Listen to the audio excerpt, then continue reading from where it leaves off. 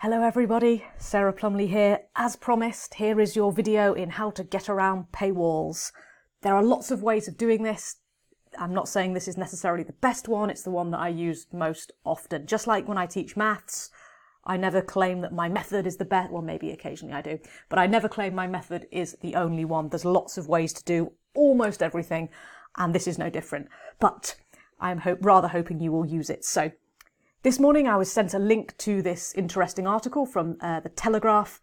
That's a fake news media outlet, so-called a mainstream media outlet in the United Kingdom, legacy media.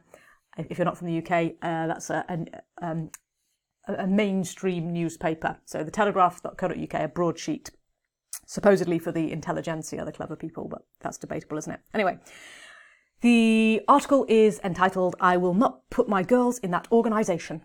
How a Trans Crisis Engulfed Girl Guiding." So obviously that's an area of interest of mine, so I decided, oh goody, I'll read this one. So I clicked the link, which took me to the Telegraph's website.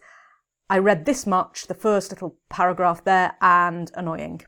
To continue reading, you have to subscribe. No, I don't want to give you my email. I don't want to pay you. I definitely don't want to pay you. But I don't want to give you my email either, actually, thank you. So what do we do? Well, I'll tell you what I do. I go to the Wayback Machine. I go to a website called web.archive.org. That's web.archive.org. There are others. There are lots of others. This might not even be the best one, but it's one that works fairly often for me. And what this website does is it takes screenshots, takes snapshots of websites.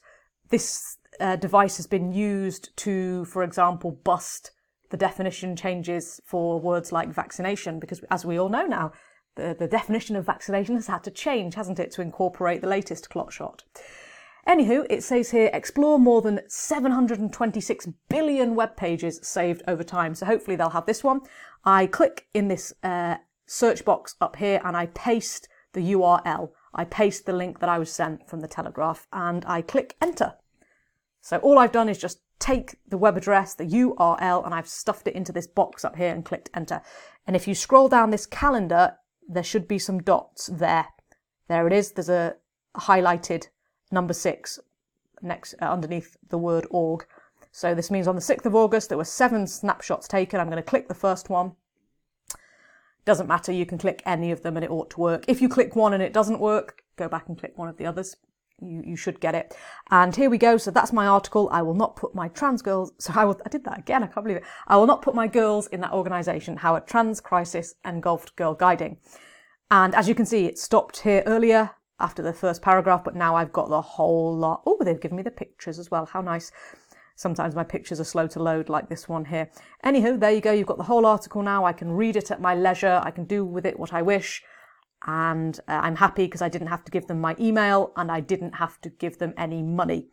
For those of you who have super morals, and I know I'm speaking to basically everybody who's listening to this by now, I know that you're moral creatures. You don't have to feel bad about not paying or giving your email address to the Telegraph. Why? Because you've already paid for it. You've already paid for it. The government taxes you, and then the UK government has given the Telegraph loads of money, and I do mean loads of taxpayers' money, for coronavirus advertising, which is curious, isn't it? Because why would you need to advertise the Black Death? Wouldn't it be fairly obvious with people keeling in the streets and such like? Just asking.